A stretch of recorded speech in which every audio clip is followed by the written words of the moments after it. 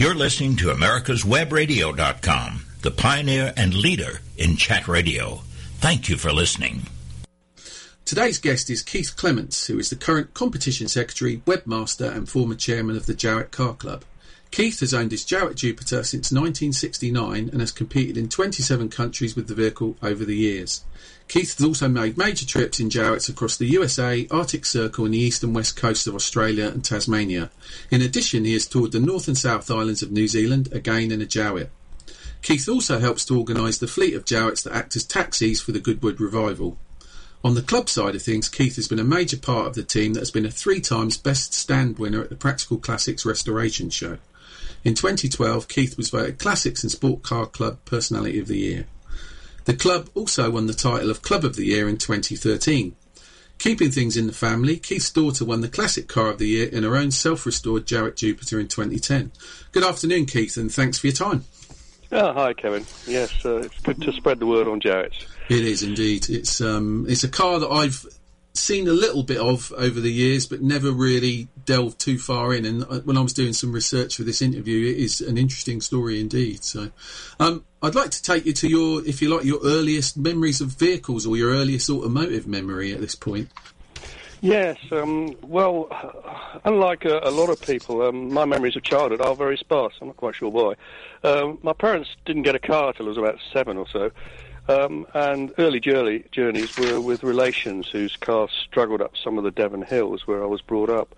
My dad's first car was a massive Wolseley 680, and then progressed to a Riley 1.5, which is a little bit sporty, and I learnt to drive on that, doing well over 1,000 miles before I passed my test 2 months after my 17th birthday.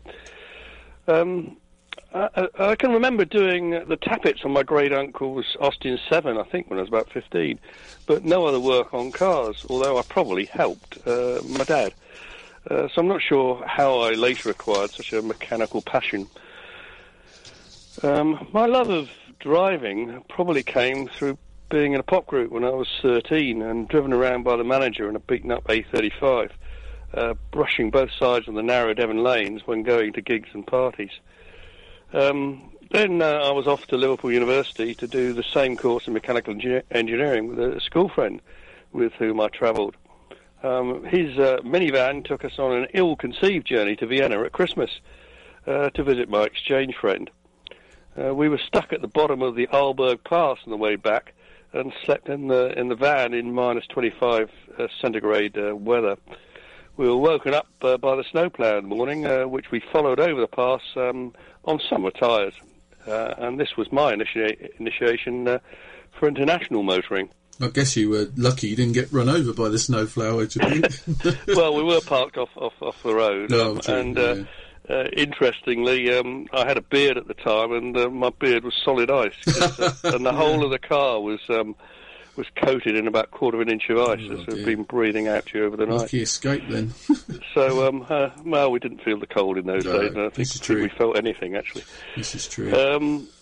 Now, the sort of same year, I went on summer vacation when I worked on a farm in Ontario, in Canada, where I found a VW Beta languishing, rusted, solid in a barn. I unseized the valves and the brakes, insured it, and phoned a girl I'd met on the plane to see if she wanted to travel to the lakeside for the weekend. I was in search of some salmon. I love salmon, but I don't like fishing. But it was the wrong season, and we ended up doing 7,000 miles in search of it. The story is a long one, of course, with the car failing in some way almost every day. It took us overnight over the Rockies to the north of Jasper, where there was only a track with planks of wood as bridges. The Beetle's suspension broke in Oregon on a hairpin, and the car rolled a few times. The car's wiring melted going across the Mojave Desert, and the distributor gear stripped just outside Amarillo. After this, I had to drive 23 hours a day for 3 days to get back to Toronto to catch the plane. And this had been my initiation into fixing cars. Yeah, so... with the roll, you're lucky to... the roll sounds an exciting portion of the journey. You're lucky to get out of that. Yeah, our heads hurt a little bit, because I don't think there were any seatbelts in those days. I was just going to ask if it was pre-seatbelt, yeah. Yeah, and... Yeah, but luckily the Americans sort of dragged us out. We were sort of stuck in the car a bit. I think we landed on the side, and they dragged us out of the ditch. It was sort of dented on the roof and everywhere, but nothing really major. As I said, the rear suspension broke, and I had to hitchhike into the nearest garage, which is about 65 miles away, to get one spanner and one new upper link for the suspension. And with that one spanner, which I've still got, a huge huge thing, because I wasn't carrying any tools, of course. No.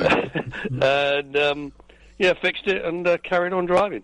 Wow, they were tough old things. I mean, that was part of their kind of advertising shtick when they went into the States, weren't they? The fact they would float and you could beat them to death, basically, and they'd carry on going. And I think you're kind of proving it there. Yeah, I mean, it gradually lost cylinders. In fact, when we got back to Canada, it was only on 2 cylinders, and going on the bridge across between the border. It's quite a sort of humpback bridge, a very big one, and the car wouldn't make it over. And the queue of traffic sort of piled up behind us, and some other people got out, pushed us over, and we rolled down the other side into the border post. I never thought they'd let us in, but anyway. As I said, I can go on for hours on this. Yeah, what's quite interesting is that over the last couple of years, as you mentioned sort of in the intro, I've done a couple of long journeys, and one of these was travelling down the old Route 66 in a friend's Jowett Javelin when we did a 7,000-mile journey from California to Carolina and back. And, of course, I remembered some parts of that journey as we travelled the whole Route 66, because in those days, the interstates weren't built. It was just 6. Me and my wife did it a few years back, and we were struggling to find parts of the old road. I think things have improved a bit now because they realise what a valuable tourist thing that they've got there if they fix the old parts. And at times we had to use parts of the interstate because obviously the old stuff had gone. So yeah, we found that in fact they haven't actually repaired that road very much, and we started travelling back on more of it, but it eventually gave up because it was hammering hell out of the car. It was really big potholes. So and this last year now, as we were into the new year, it did another journey, which was from Los Angeles to the Arctic Circle and back. Once again, another 7,000 miles. In the same car as we went from coast to coast. That's amazing, because I did the San Diego up to Seattle and didn't go as far as you did, anywhere near as far, and it was hard work in a modern car, so that's quite impressive, I must say. Well, we made it even harder because we started off going up over through Death Valley and Bakers and so on, and the temperature was 108 Fahrenheit, which is quite a struggle at 7,000 feet for an old car. And amazingly, we actually suffered some punches because of this. Because and the other interesting thing was we stayed at a place called the Clown Motel. Brilliant place, and when we came out in the morning, we found the weights had melted and come off the wheels. Incredible! It was that hot. Anyway, wow. So we really the only problems we had on that journey were tyres. Obviously, the roads were hundreds of miles of gravel and this type of thing as we got up into British Columbia. And it's a testament to the engineering, though, isn't it? Well, the Javelin's got some brilliant suspension on it anyway. Yeah, why a Jowett, I suppose, would be my next question.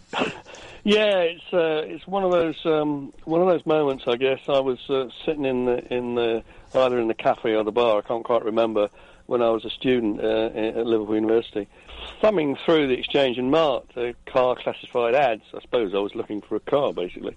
And I saw an ad for a Jowett Jupiter. I hadn't got a clue what these were, but luckily a fellow student with a Riley Pathfinder enlightened me as to what it was, and we went off to see it. Of course, I bought it. On the way back, the main bearings failed. Luckily, the seller agreed to pay the cost of the parts, and I think I paid the princely sum in the end of about 40 quid for the car, so not bad, eh? No, and I ended up rebuilding the engine with a reconditioned crankshaft.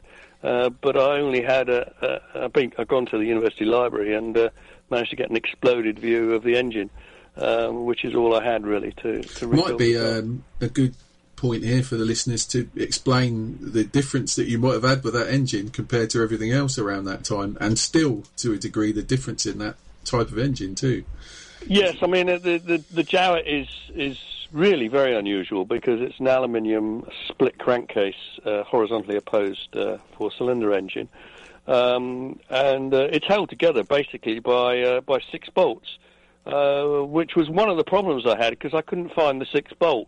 It's actually hidden underneath what's called the balance pipe between the two halves of the engine. And I couldn't find that, and I was trying with chisels and everything, trying to get the damn thing apart, and it wouldn't come. Eventually, I managed to get it apart. But yeah, those are the little things when you haven't got a workshop manual or anything. Learning experience. Yes, and of course, being aluminium and not particularly brilliant aluminium, it did, over the years suffer from corrosion and this sort of thing, because I guess this was before the days when people understood about antifreeze and inhibitors and all this stuff. Yeah, and you say you were doing that whilst the Apollo crew were landing on the moon, so that's going to be 68, 69? 69,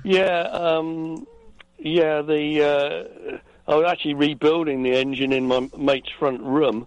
And when I was installing the engine, it was sort of outside the front room window, and I was watching the Apollo crew landing on the moon. I think it was at night. I can't exactly remember. I certainly remember working on the car quite late at night, trying to put it back together. So all these little problems started my sort of 40 years of frustration with Jowett. And it continued because I then had to go back to Devon before I started my job in Bedford, and along the way I discovered quite a few more issues, including one of which was the exhaust pipe falling off at the manifold, and of course travelling late at night through some cities. It was very, very loud, and I had quite a headache by the time I got home. Yes, and problems did continue. I a few months later, I'd started living in a bedsit in Bedford, and the gearbox had failed spectacularly on the A6, blocking the road. And once again, I started to rebuild the box in the bedsit. Didn't have a garage, and the landlady didn't take too kindly with that. She nearly threw me out, really threw me out of the bedsit. But lucky for me, there was a girl at work who offered her dad's garage to work on it, and so I took it round there and managed to fix the gearbox. And this girl had obviously fallen in love with the car, and she eventually became my wife. Sure, so she took a bit of a liking to you as well, then. I'm not so sure. I think it was the car all along. Well, actually, I've got to say, I was showing my wife some of the pictures and stuff, and I showed her a picture of a Jupiter yesterday when I was showing her the notes I had. She said, "What a beautiful car," and that's no word of a lie. She actually said that to me yesterday. So there you go. You got the definite babe magnet. It's time for a break, and we'll be back with our guest, Keith Clements, shortly. 45 years of experience is behind the most trusted name in auto transportation. Passport Transport, the first and finest today. That's why Passport Transport is the preferred auto transport for major auto manufacturers, concours, museums, tours, and collectors, and should be your choice from across the state to across the country. When you have the need, go to PassportTransport.com and enjoy the peace of mind referenced experience will give you. Passport Transport. Did you miss a show that you really wanted to hear? All of our programs are available for download on americaswebradio.com and on iTunes. You can listen to your favorite programs on americaswebradio.com anytime you like. Hi, this is Steve Ronaldo, host of the Classic Car Show on America's Web Radio. Just talking to you about antique car insurance. I think that if you're looking for the best coverage for your classic car, consider J.C. Taylor Insurance. They've been my insurer for years in this hobby and have the top rating of all of the insurance companies in the hobby. When you get ready for insurance, call J.C. Taylor or visit jctaylor.com on the Internet. You're listening to americaswebradio.com, the pioneer and leader in chat radio. Thank you for listening. Welcome back. We're with Keith Clements from the Jowett Car Club here in the UK. I was working shift work at the time, and I used to finish the shift and go to the nightclub sort of at 10 o'clock at night, and I used to take the Jupiter there. And I can remember one occasion I had 7 people giving them a ride home in it, which, if you imagine, it's really only a 2, perhaps 3-seater. It was quite a challenge. We had 4 people sort of sitting around the hoop of the. It's the fun, isn't it? Of the hood. Anyway, so that's lots and lots of memories with the car, and I mean, to carry on really with my early years. In 1987, I started racing and competing in national and international rallies in my Jupiter. And although I spent about 10,000 hours preparing and then repairing the car after races and rallies, it's never been restored. And and after 65 years of this, the car's never been off the road, and it's been abused with sort of gravel on the Welsh Forest stages. And remember coming back after one rally, and the whole of the underside of the car was brilliant shiny metal, where the gravel had taken all the paint blasted. And a kindly guy just outside Fez, a kid just outside Fez, put a huge rock. Fez in Morocco, that is, for our international guys. Put a huge rock in the middle of the road, and luckily I put a sump guard on, and we were flying through the air, literally, in the car. And came down right on top of this rock, and that sort of dented the chassis. Did you drive it out to Morocco, or did you ship it? Yes. It was a rally it's a Pirelli marathon that started from Versailles Palace in Paris, France, and we travelled all the way through the France. In fact, the suspension broke in the Dordogne on a very deep pothole, and on a special stage that was, and I had to drive to the end of the stage with one wheel sort of hanging off and very little brakes. And some of the competitors I overtook didn't quite realise I hadn't got any brakes. And at the end of the stage, a farmer sort of helped a little bit. We managed to wire the suspension back on, and then there was an end of leg section in a place called Carcassonne, which is a lovely city on the Spanish-French border. And I was there busy trying to take this torsion bar out, and I'd saw this guy walking his dog, and about half an hour he came back. We were still struggling. I think we'd flattened various batteries out of the drills that we were using to try and drill out the stud that had broken. Anyway, he came back past walking his dog. He didn't speak any English, but luckily my daughter, as my navigator, spoke a bit of French, and he took my daughter off with the part, and came back about an hour later having made a new part for me, his lathe at home. Excellent. And this guy was an ex-Paris-Dakar mechanic, so he knew what he was doing. Perfect. That's the ideal person to happen upon. So that was that Pirelli marathon, and we managed to get through a sandstorm in the Sahara Desert, and that's really frightening when you're driving an open-top car in a sandstorm, I tell you. Luckily, I prepared the car for it, but I hadn't prepared us. We hadn't taken dust masks. So the car had got superb. So I used vacuum cleaner bags over the air inlets and put those on. Okay. And that worked anyway. And the poor old car's been through snow and ice in the Scottish Highlands and various other places. It's had various excursions off the track at Donington, hitting the tyre wall and hitting the Armco at Prescott Hill Climb. Not major dents, but all little bits of patina that have been accumulated over the 40-odd years that I've used it. And I think the last journey, big journey that it made was a 13-country tour around the Baltic, and it took quite a hammering on the Latvian roads, various other places in Poland and Lithuania and so on. And so I'm actually decided last month to give my Jupiter a bit of serious attention. So today I've been down the garage. The body's off, the chassis there, all nicely painted, and it's a complete. Got her in dry dock then. bare metal bolt restoration. So after I think it's 47 years of ownership. I've finally got round to it. Well, there you go. So, I noticed you had some other cars around the few of the years as well. Yes, I mean my Jupiter was my first car, but when the gearbox went, I went out and bought a very practical car, which was a 3/4 race cam MGA 1600, which was not very practical, but great fun once you sorted out when to change the gears. And we also had somehow accumulated 3 half-working bubble cars that I used. I think my wife used them, and my brother-in-law used them as well. But were they Isetas or Messerschmitts or?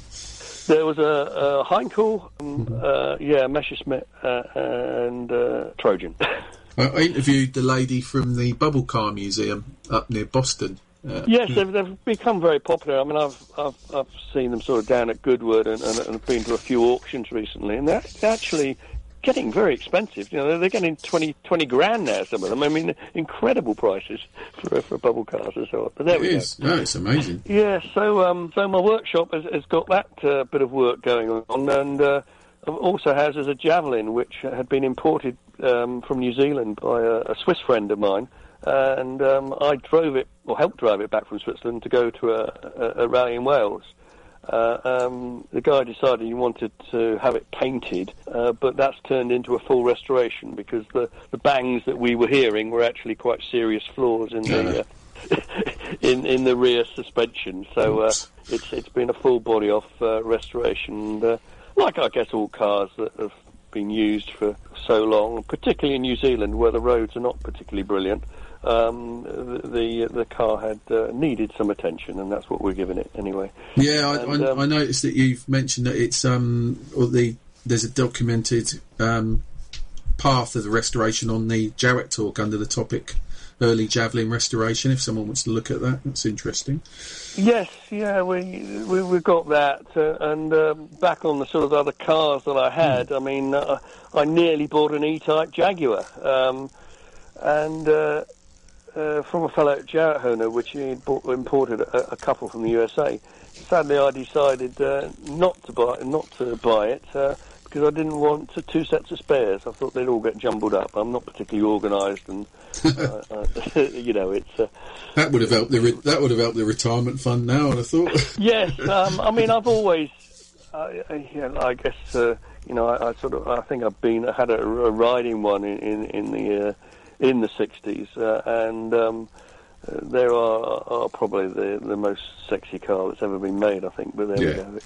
It is a big regret, but even stated by Enzo Ferrari that's the case as well. So is it? Yeah, he said that's the most beautiful car he'd ever seen, including his. The reason I say that, I'm reading a book about him at the minute, and that was just one of the things that just popped into my head when you mentioned the E-Type. So if he likes it, I guess it must be okay, or liked it. Yeah.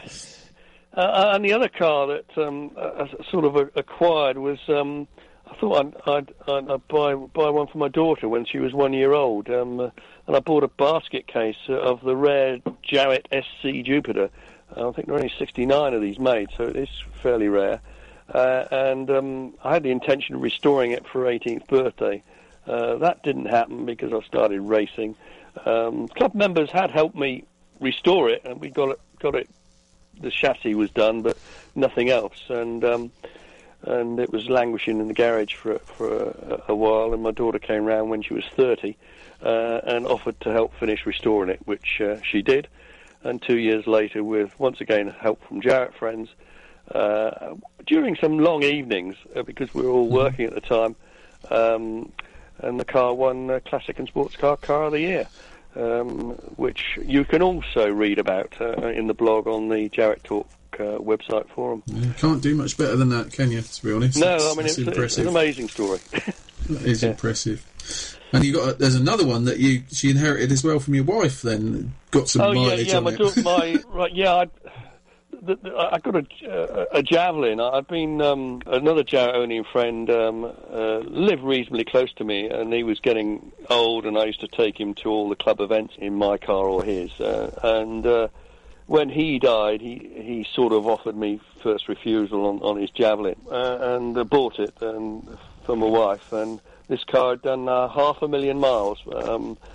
And he was an outside broadcast cameraman and then the sort of chief accountant of the BBC, so he was quite a guy. And he had owned it from new, done 500,000 miles on it, and we've acquired it and put probably quite a few tens of thousands and more miles on, going to places like Le Mans in it and Goodwood. That's amazing. For the last 15 years. So, that is amazing. Have you ever had one that a car you've sold and you thought, the second it's driving off down the road, I really shouldn't have sold that? No, not really. I've owned cars which, I had a lovely Subaru Legacy GTB, an amazing car, which I imported for direct Japan, because you couldn't buy them over here. And that was an amazing car. I didn't really regret selling it. I think I'd had Subarus for about 15 years, Legacies, and loved every minute of them. But I was wondering about that, because obviously there's a bit of synergy, or what you'd like to call it, between the engine etc. with Subaru and Jowett. So I wondered whether there would be some relationship that would draw you towards Subarus, really, because of the technology or the design, which is interesting. Yeah, I guess so. I think at the time, Colin McRae was still whizzing around in the Subarus, which is one of us why I bought them there, and they were being voted sort of the best car by various magazines and so on. And yes, it is a flat four, horizontally opposed engine, and one or two people have actually fitted them into Jowetts. I did wonder about that, because I've seen them in VW Bugs. So I wondered whether they would put them in a Jowett as well. So that is interesting. Yeah, I don't think they've been particularly successful in doing that. But and somebody else, I think, has used a gearbox off a Subaru and this sort of thing. But it's a major modification to get it all to work. And there's also, I think, a little bit of a story that Subaru actually did buy a Jowett engine in the 50s. But I don't think they ever sort of copied it. There are quite a few other flat four engines around, and there was a lot of exchange of technology, I guess, in those years between manufacturing companies. The Jowett engines were sent off to General Motors and all this type of thing. Yeah. I wondered, because I'd read that in my research, and I thought I'd get you to either agree or debunk that one, and I kind of thought you would debunk it, because, as you say, there's plenty of other flat fours around, and it's yeah. Yes, I've read a very interesting document from Subaru on the development of their engine, and their mantra was balance, and they had balance of mechanical balance, of heat balance, of all sorts of balances, and this I think it's quite a big volume. It's a book, in fact, on development of the Subaru engine. It's really where I guess Jowett might have gone. It's time for a break, and we'll be back with our guest Keith Clements shortly. Your auto love and investment demands the best, and for 45 years, Passport Transport has been meeting those demands. From manufacturers to the one-car collectors and all other facets of the auto industry and antique auto hobby. The first and the finest with unequaled service and peace of mind. Passport Transport, your auto transportation company. Contact PassportTransport.com with your need today. Passport Transport. Did you miss a show that you really wanted to hear? All of our programs are available for download on americaswebradio.com and on iTunes. You can listen to your favorite programs on americaswebradio.com anytime you like. Hi, this is Steve Ronaldo, host of the Classic Car Show on America's Web Radio. Just talking to you about antique car insurance. I think that if you're looking for the best coverage for your classic car, consider J.C. Taylor Insurance. They've been my insurer for years in this hobby and have the top rating of all of the insurance companies in the hobby. When you get ready for insurance, call J.C. Taylor or visit jctaylor.com on the Internet. You're listening to americaswebradio.com, the pioneer and leader in chat radio. Thank you for listening. Welcome back. We're with Keith Clements from the Jowett Car Club here in the UK. And then we were going through Lord March's estate down through the golf course, and I sort of got the car up to about 70 mile an hour. I left the braking very late coming by the gatehouse. There was a little squeak from the back brake, and I put on the anchors. He said, Sir Sterling said, "God, blimey, those brakes are good, aren't they?" So I did tell you that this car had been modified quite a lot in period in the 50s by the previous owner, and he'd fitted servo brakes to it. Oh, wow. And sort of 1950s servo brakes, which were very advanced. Yes, and he'd put indicators on as well as traffic aided with some very complex relay circuitry in it, and electric fan and various other things that he'd put on, which all sort of improved the car, and I guess showed the way as to where the car might have gone if they'd, absolutely. There's nothing really new. There's just different ways of doing things that someone hasn't already thought of, I think. Yeah, and you were sort of talking about what else do I do. Well, you mentioned about the classic car show where we've been to that a few years, and support on the stand, and the restoration show, a friend and I who really put it together. And we've won the best working stand there for 3 years running, and I think the organisers are getting quite fed up with us winning this prize every year. But we put on a fantastic show. You know, we've got a javelin on a rotisserie type thing. We've got somebody rebuilding an engine or a gearbox. We've got somebody else perhaps repairing, doing the leather work on a seat. And so on. So we always have something different every year, and we're obviously going for it again this year in a couple of months' time. Was that a club stand at the NEC recently as well? Yes. Yeah, because I had a wander around the stand then, which was quite a big crowd round. Well, there were 5 cars on the stand. Yeah, there was a huge crowd round one of them. Was it a Javelin, a Jupiter, I think it was a Javelin, I think. A Javelin, the racing one. Yeah. Quite a nice car. He's done a lot of work to it, and the racing boy. I've stopped racing. But the racing boys have taken the car up to the next level, and the car is now doing 130 mile an hour down the Mulsanne Straight. You know, it's amazing, which with just a little bit of development work you can do, and obviously it's still not up to Subaru type power. But you're still using most of the original engineering. But yeah, it's brilliant. The time and the money to put into that sort of development. Oh, absolutely. No, it's great. So it's, obviously the car's been a real entry drug into everything else. Then, by the sound of it, so it's given you a whole sort of different life in terms of the social side of it and everything else. Yeah, it's not just a means of transport. I mean, it's been a social tool, as you've seen. It's managed to grab me a wife, but lots and lots of friends, and the rallies I've done. I've rushed and chatted with many of my heroes, like Sterling Moss, Roger Clark, people like David Steele, even. All these people who are quite famous, but when you get them there in that environment, they're just blokes. It's just brilliant to Well, I find cars are a great leveller, I think, as an interest. Some people I've run into that are quite well known at car shows and stuff like that, and as you say, they're just interested in the car. They're there to have a look round and what's this do and all the rest of it. And I agree. It does give you a whole different. It's very relaxing too. You understand on the sort of computer type jobs can be quite stressful, and if you can go home and take something apart, or it gives you a whole different perspective, really, doesn't it? Yes, I mean, although I did mechanical engineering at university, I actually ended up doing nuclear engineering, which really got nothing to do with mechanical engineering. And it's always been a hobby. I've never worked in a garage or anything like that, so it's always been a hobby, and it's a way of going down my man cave and chilling out, really. Yeah. No, absolutely. And plus, the car's given me some incredible thrills. I mean, I've driven on roads that not even the locals know about. Their forest stages, their mountain passes, which if you were going on holiday you would never find.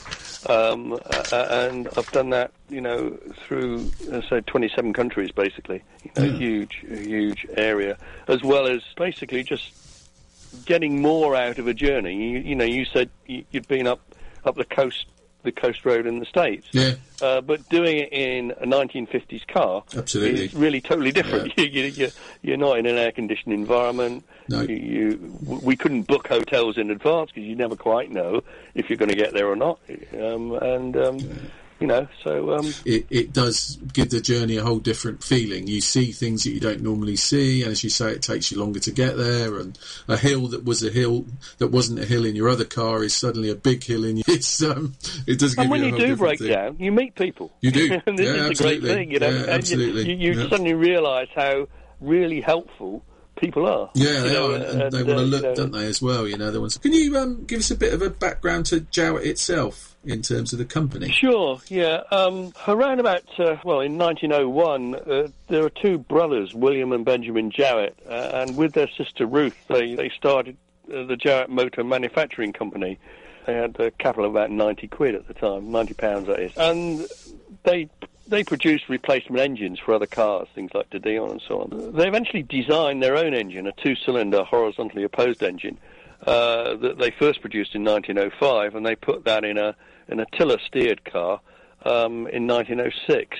They started building cars, complete cars, then in 1910, and the first one they ever built was exported to South Africa to a guy who wanted to climb Table Mountain in it. It was on a sale or return, but it never came back. And so, no pressure then.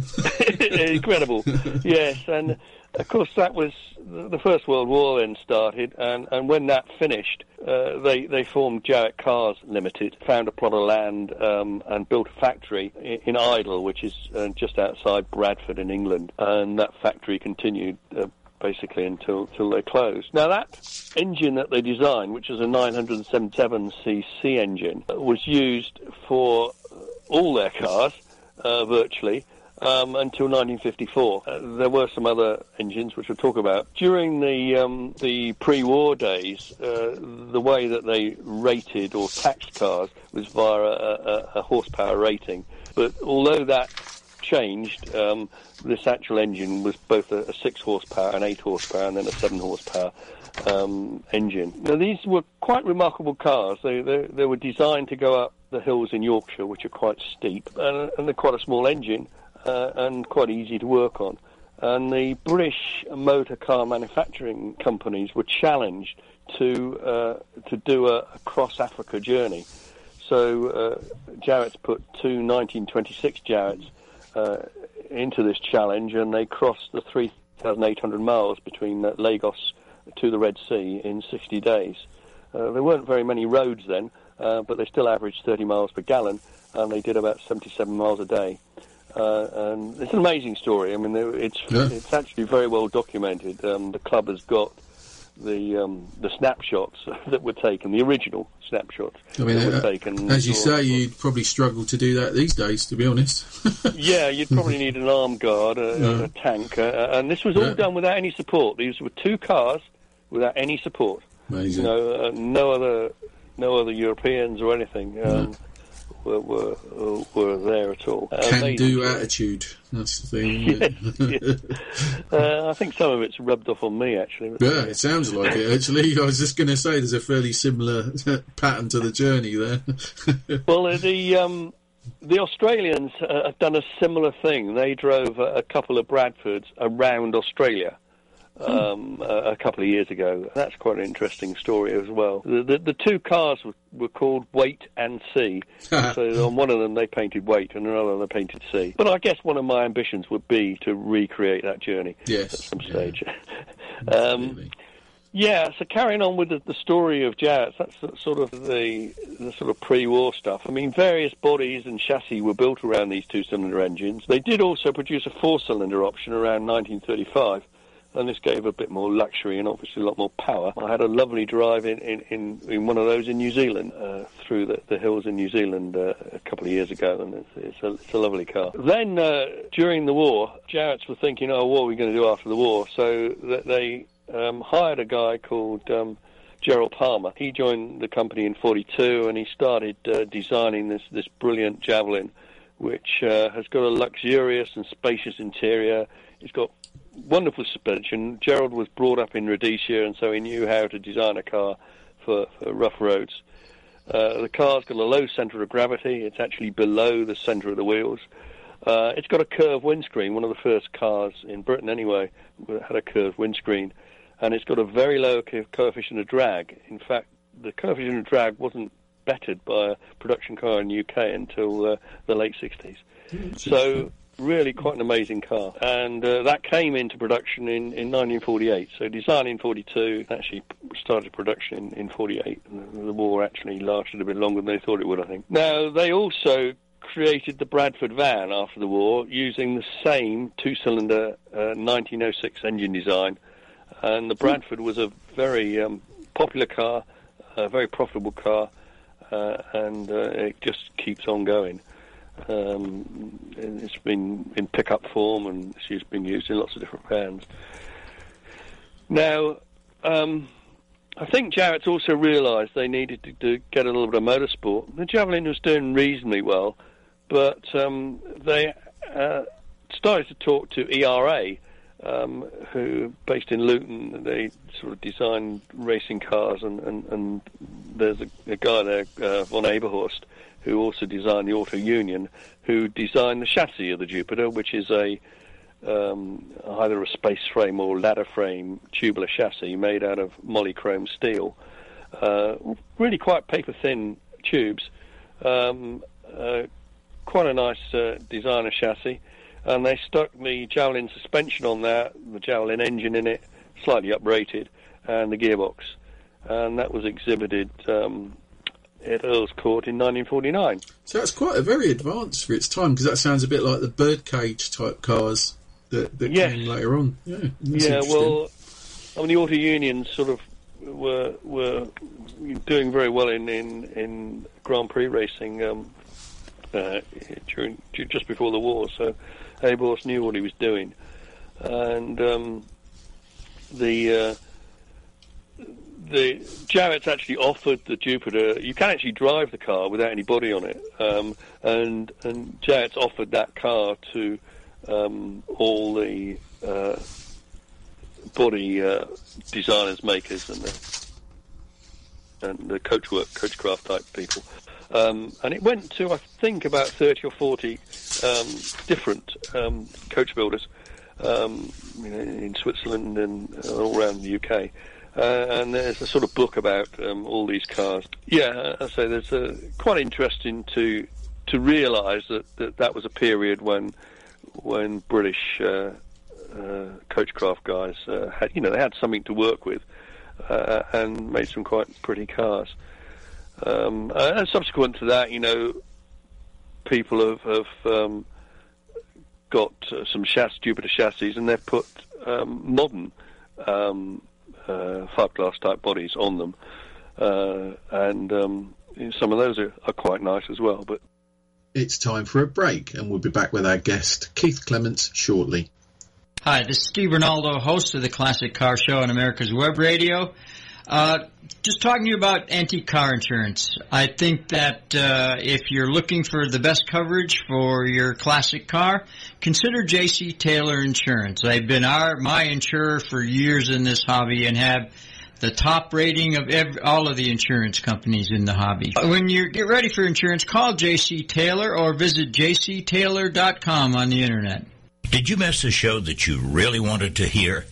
All of our programs are available for download on americaswebradio.com and on iTunes.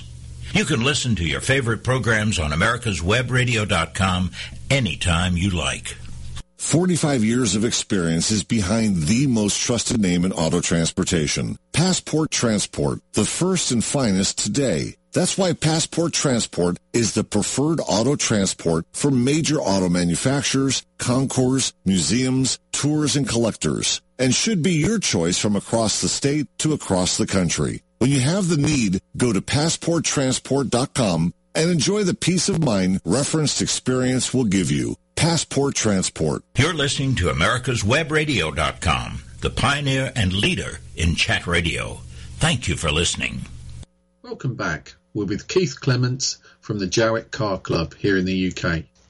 So you can even, if you haven't got a body, put a sort of modern body on if you wanted to. Well, it just shows you how good the foundation was, though. I think that's the key to it, isn't it? Yes, and the thing about the Jupiter is that I think, as I said, Jowett's realised that they wanted to get into motorsport, and the third Jupiter they produced went out and it won its class at Le Mans in 1950.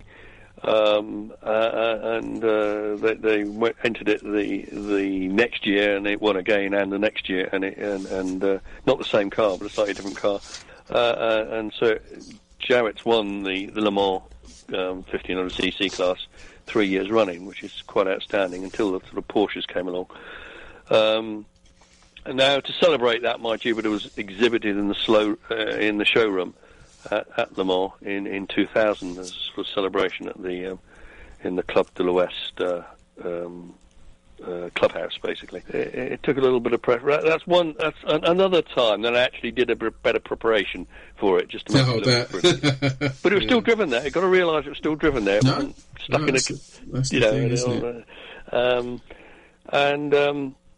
yes. So that was it. They also had success in motorsport with the Javelin, in Spa racing and in various rallies. And one of these, the Tulip Rally, or Tulpen Rally as it is in Dutch, was won outright by Hugo van Nijvelt.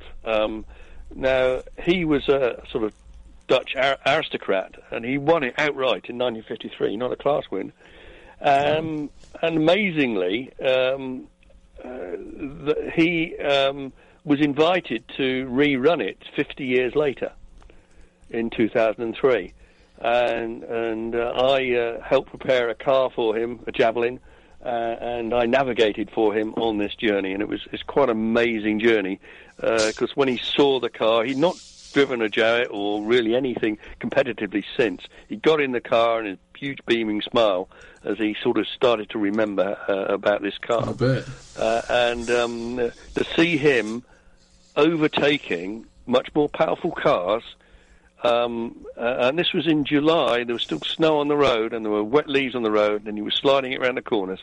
It was quite incredible, to navigate for a guy like that. Yeah, what a thing, brilliant. So of course, that's 50 years since he won it, so, he was quite old. Yeah, so Jowett were doing quite well in motorsport, and however, the Korean War was still going on, and EN36 gear steel was just unavailable, and Jowett boxes started giving problems. They also were building these boxes on old tools that were worn out through war production, and I learnt this because the company that eventually bought the plant, International Harvesters, had the same problems with the gearboxes using the same equipment. So it's quite incredible when you think how underfunded things were in those days. Also, the bodies for the Javelin were made by Briggs, who eventually became part of the Ford Motor Company. Yes, yeah. And because of the poor sales, sort of negotiations with Briggs sort of stalled. I mean, I think what happened to Jowett's wanted to stop production for a while, and Briggs didn't like that, and so on anyway. Although they had designed quite a radical new idea, they actually built a whole range of cars based on the same engine, same chassis, and it was called the CD range, and this was to be commercial vehicles, pickups and so on, saloons, and also sports cars, all on the same common design. A few prototypes were made, about 4 or 5 of them, but it never went into production. And the company was sold, it was still in profit, but the factory actually closed in 1954. Now, interestingly, every year the club hosts a reunion for the ex-employees of Jowett's. Now, there still are some, even after this time, and we've been holding this for quite a few years, and it's amazing to see all these people reminiscing about their times working in Jowett. Is that near or at the factory site? Or? It's in Bradford. Yes, we hold it in the centre of Bradford. The factory is now a Morrison's supermarket, which and if you go there, you'll find there is a sort of a montage or a wall dedicated to Jowett's there. So there is a little bit of memorabilia there. But yes, and the Jowett reunion is quite something. So I think it's in August, but have a look at the website. It will be posted there. Okay. You'll see quite a few. Getting quite near the end now. I'll just give a quick whip through and just let us know what you have in the way of publications, etc. Do you have like a regular magazine or anything like that? Or yeah, we have a great magazine that comes out every month. It's about 30 or 40 pages, and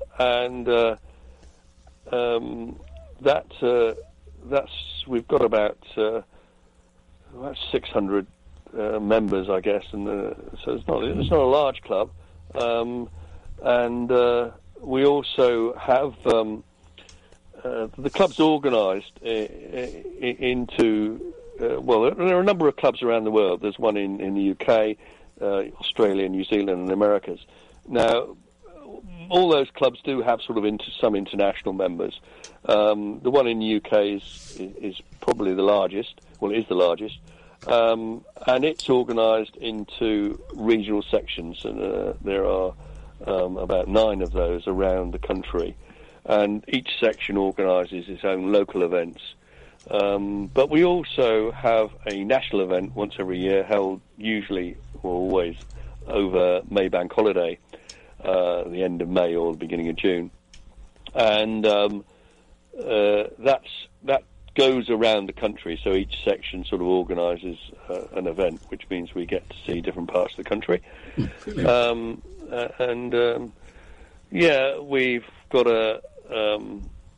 a voluntary, we've got a spare service manned by voluntary officers that can supply parts for all the models. As you can imagine, this is quite an unusual club in the sense that it's got models from 1906 to 1954, so quite a range of cars. It's not a one model car. No, absolutely. I mean, I was trying to think of a company that I could think from the American market that was similar and had a similar longevity, and the only one I could think of really was Studebaker.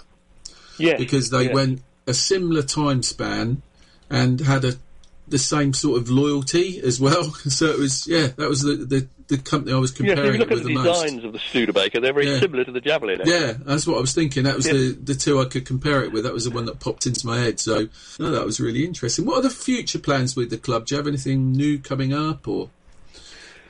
Well, we've got our 100th anniversary coming up in a few years' time, so we're actually planning some quite impressive things for that. I mean, we did quite a few good things in the 90th year. We sort of won Club of the Year then. So,